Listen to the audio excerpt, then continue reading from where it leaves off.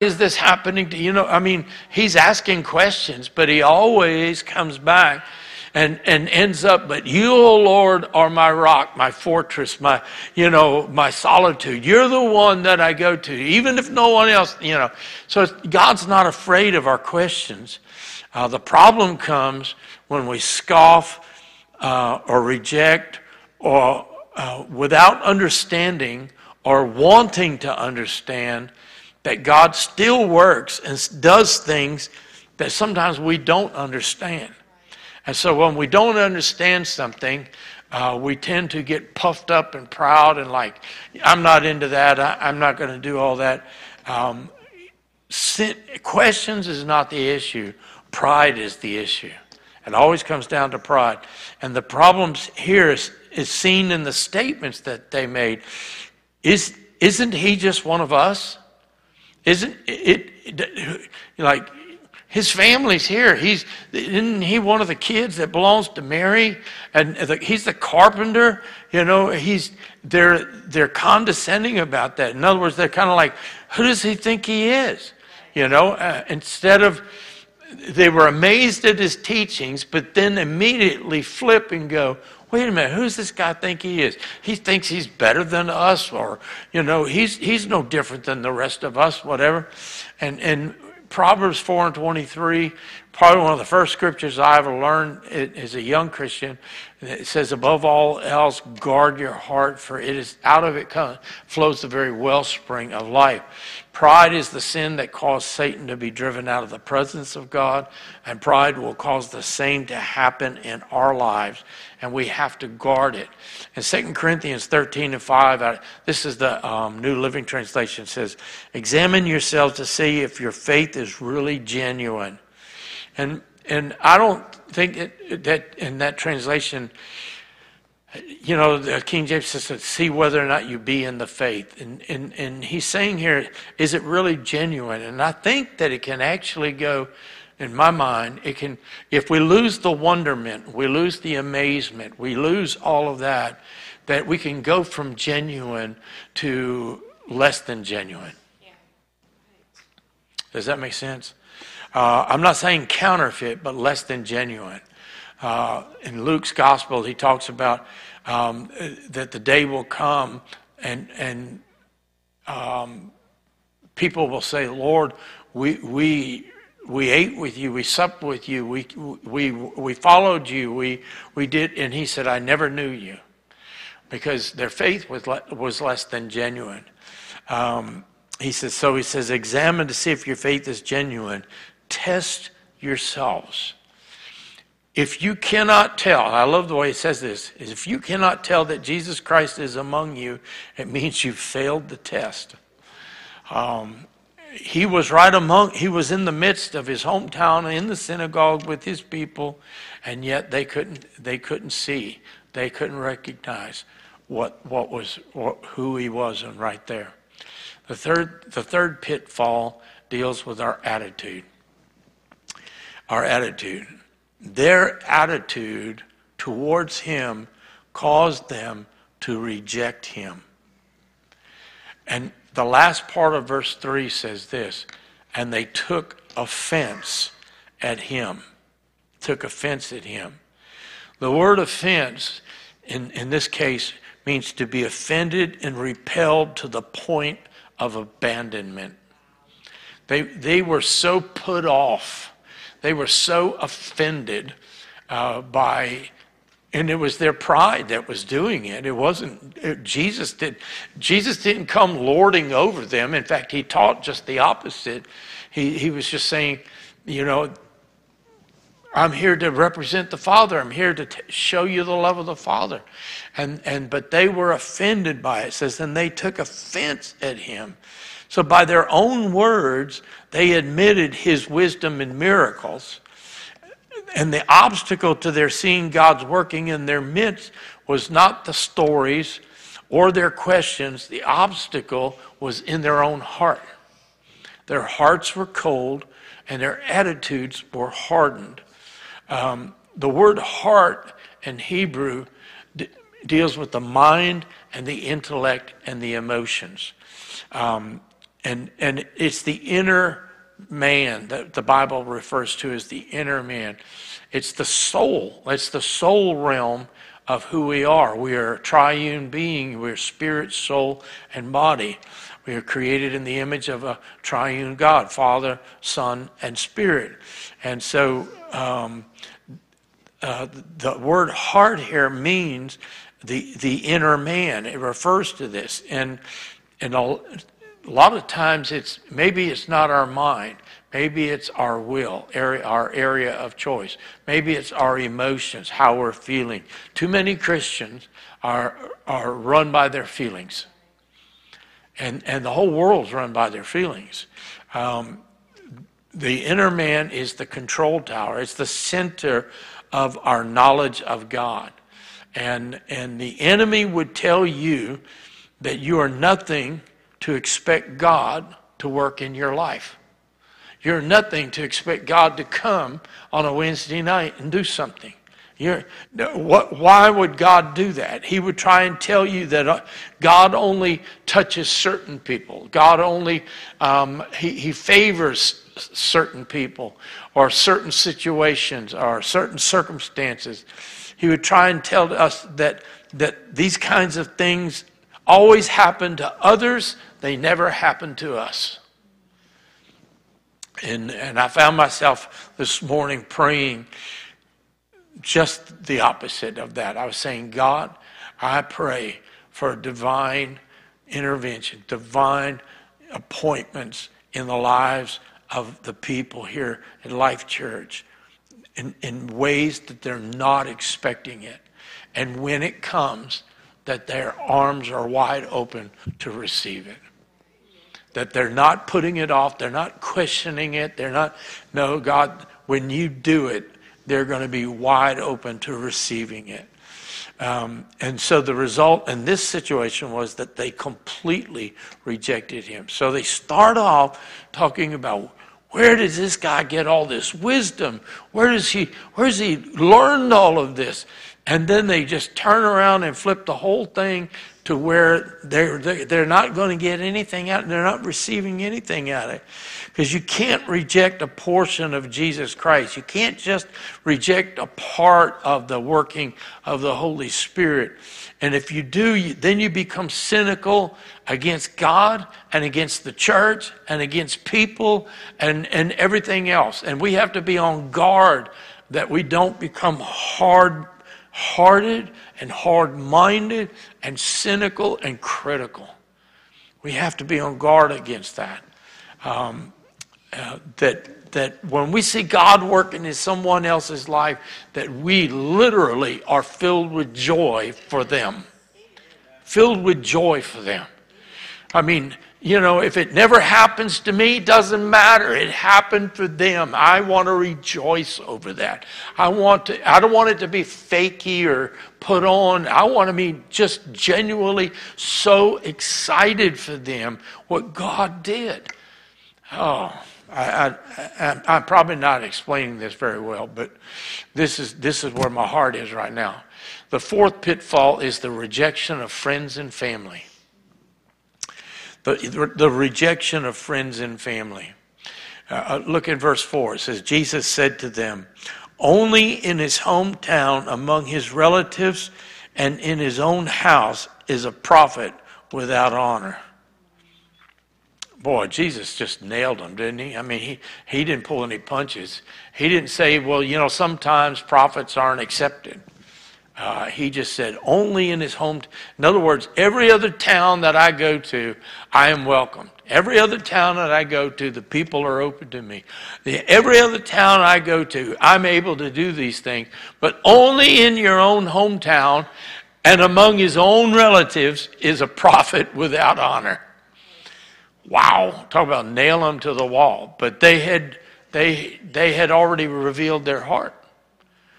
And when you go after God without regard to what your friends or family think, but rather you're more concerned about what God thinks, you will suffer rejection. You just have to understand it's going to happen at some level. I'm not saying it has to be, but it just does. There's just some who are going to say, Fine for you, leave me out of it, don't go there. And you have to just turn them over to God and pray for them and let God work on them. Don't try and play God. Don't try and play Holy Ghost on them. I mean, if you can sow a seed, sow a seed. If you can plant a seed, and if they go, okay, that's enough. And you go, okay, that's fine.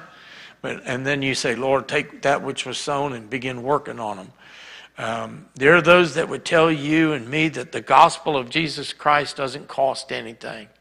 But yes, salvation is free and it's paid in full by the sacrifice of Christ on the cross and sealed by his resurrection out of the tomb. The gospel is free, but it demands everything. And I think that the gospel that's been preached in the last 25, 35 years has been a half-hearted, non-committal gospel, because we have said that basically Jesus is a get-out-of-hell-free card.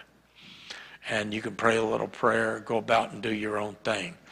And that's not the truth. And Mark chapter 10, verse 29 and 30, Jesus said, I tell you the truth. No one who has left home or brothers or sisters or mother or father or children or fields for me and the gospel will fail to receive 100 times as much in this present age, homes, because brothers, sisters, mothers, children, and fields, and with them persecutions. Wait a minute, I didn't give up persecutions. No, you gave up those things to follow Christ.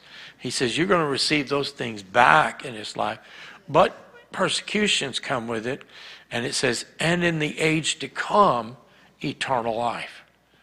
So we have to realize that the pitfall we have to be careful of is that nobody likes rejection. If you wake up in the morning and go, boy, I hope everybody hates me and rejects me today, you need counseling. You really do. You need to get saved. You need to be loved by Jesus. But you just have to understand, not everyone's going to accept you because of your position and stand for God. And then the last pitfall out of these verses of Scripture is simply apathy. Our apathy for God grieves him. It grieves him. Look in verse 5. We read it earlier. He said he could not do any miracles there except lay his hands on a few sick people and heal them. This is what we need to understand. That in that moment, Jesus was not stripped of his power, and neither is he today. But the climate of cold, hard hearts caused him to choose not to work. He said he could not do anything because of their hard-heartedness. They're grieved, how they grieved the Lord. Why was he? In fact, look at verse 6. It says this, and he was amazed at their unbelief. That word amazed in this condition thing is he was grieved at their unbelief. We think amazed in I was so amazed, but he was amazed. He was grieved at their unbelief. Why was he grieved?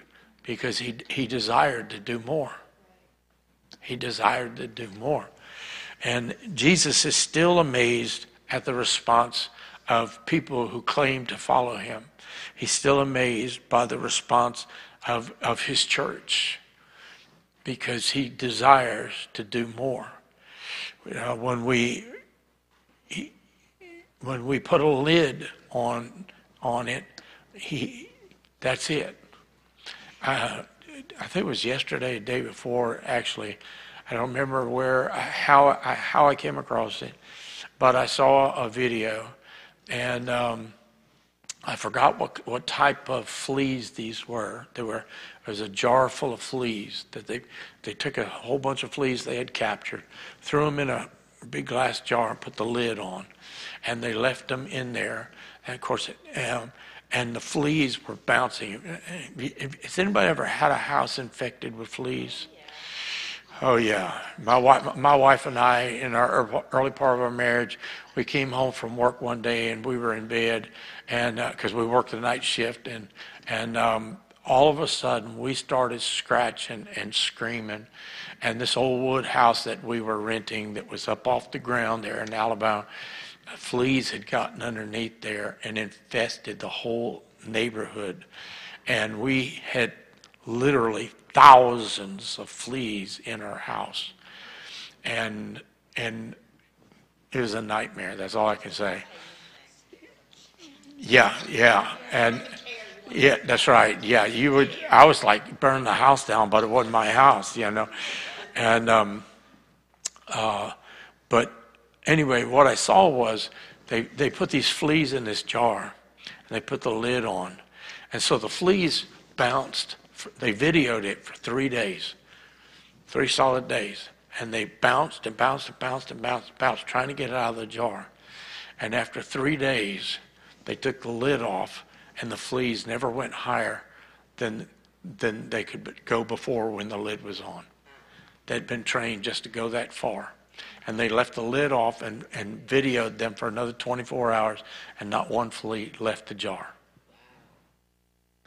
When I saw that, I said, oh, wow. I said, God, do we put the lid on you? And we say, jump, jump, jump, jump, jump, jump. Yes, God, do this, do this, do this, do this. But God's got the lid off, but we're content with right where we're at. Because that's comfortable. I started to show that video, but I figured I'd just tell you the story. You didn't have to see it, but it was amazing. 3 days, and hundreds and hundreds of fleas in that jar never went out because they got tired of hitting their head against the roof, and they got trained. And I think that we do that to ourselves sometimes, because if we lose the wonderment, we lose the amazement, we lose our love, we grow cold, our expectations are turned down, just a combination of all those things. It's just kind of like hitting a roof, and then, nothing. And yet we say, Lord, we want more. We have to get back to the basics, because Jesus still wants to do more. I'll close with this scripture in Ephesians 3:20. It says, now to him who is able to do exceedingly, say exceedingly, abundantly, say abundantly, above, say above, all that we ask or think, and I put in parentheses, more. And I've told young believers this for years. It says he can do above and beyond all that we could ask or think. So ask big, think big, because he can do more. When we just think little and we ask little, then we shouldn't be disappointed when we get little. He can do so much more. He says, to him who is able to do exceedingly abundantly above all that we ask or think, according to his power that works in us. His power that works in us. So, who wants more? We've got to avoid the pitfalls and just come with expectation. Come with a heart of expectation, a mind of expectation. I want us to just take a few moments right now and let's just pray. And ask God to look in our hearts. Where are we at? Where are you at right now? Look in your heart. God, have I put a lid on you? Have I done like those that in your own hometown? God, sometimes we see somebody new come in and they're excited and thrilled and overjoyed for you, and we look at them and go, oh, they'll get over that one day. God, I pray that they never get over that. If anything, Lord, Let us get back to that place where the wonder and amazement of who you are and what you do and still do and want to do. God forbid that we ever come together and have the attitude like, I don't expect anything to happen tonight. I don't expect to hear anything that will change my life tonight. I don't expect someone to be used of the Lord tonight. I don't expect for God to heal anyone tonight. I don't expect anyone to be delivered tonight. I don't expect anyone to be changed or saved or radically. God, let us take that mindset away and let's just remove the lid and say, God, we just want more of you. We want more of you, Lord. We want more of you.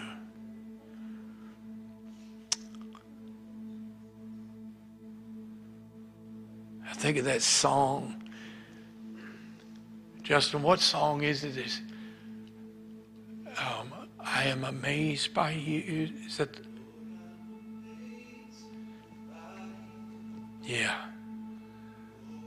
Amazed by you. Lord, I'm amazed by you.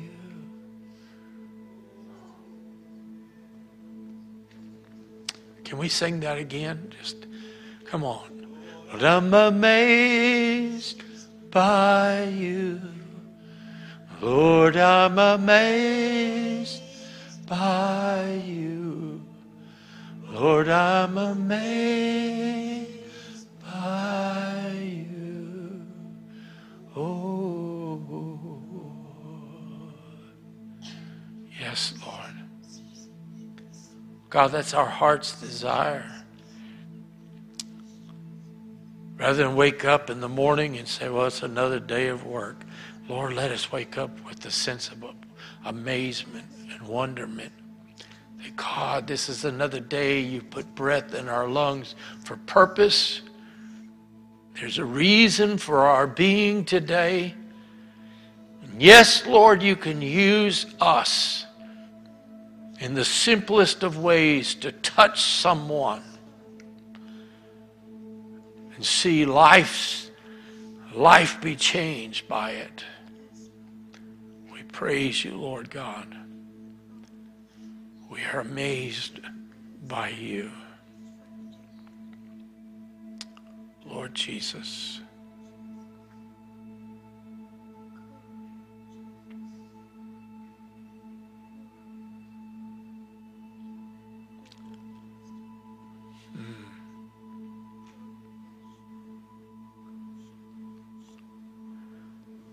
Lord, we just pray for friends that we know that once lived amazed by you, but their hearts have grown cold. We just pray, Lord God,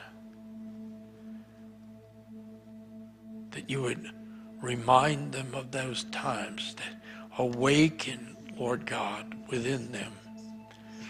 Lord, I've been praying all this time for Christmas awakenings, an awakening in the season of Christmas to the reality of who you are, Christ Jesus.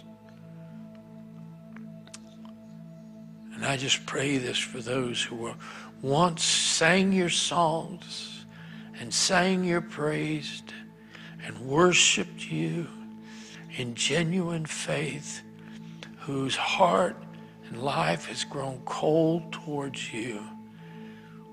Draw them back, Lord. Draw them back, Lord. Draw them back. Let the love of your Spirit, Lord God, draw them back.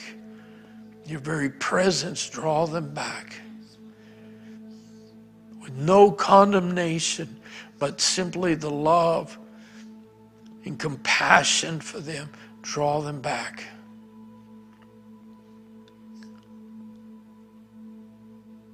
And then, Father, I just pray that this Sunday, the message that our children will be sharing. That God, the Bible says in the last days you'll turn the hearts of the fathers to the children. You'll turn hearts of parents to children, Lord God. I pray that the message that they share will be received as more than just a children's program, but the simplicity of it. Jesus, you said, unless you come with faith like a child, we can't see the kingdom of God. We can't receive it, Lord. I just pray that this Sunday eyes would be open to the very truth that will be conveyed through our children, and lives will be touched. For the glory of your name we pray. Amen. Amen. Amen. That's it, folks. God bless you. If you can stay and help us, that's great. If you can't, we understand. Hallelujah.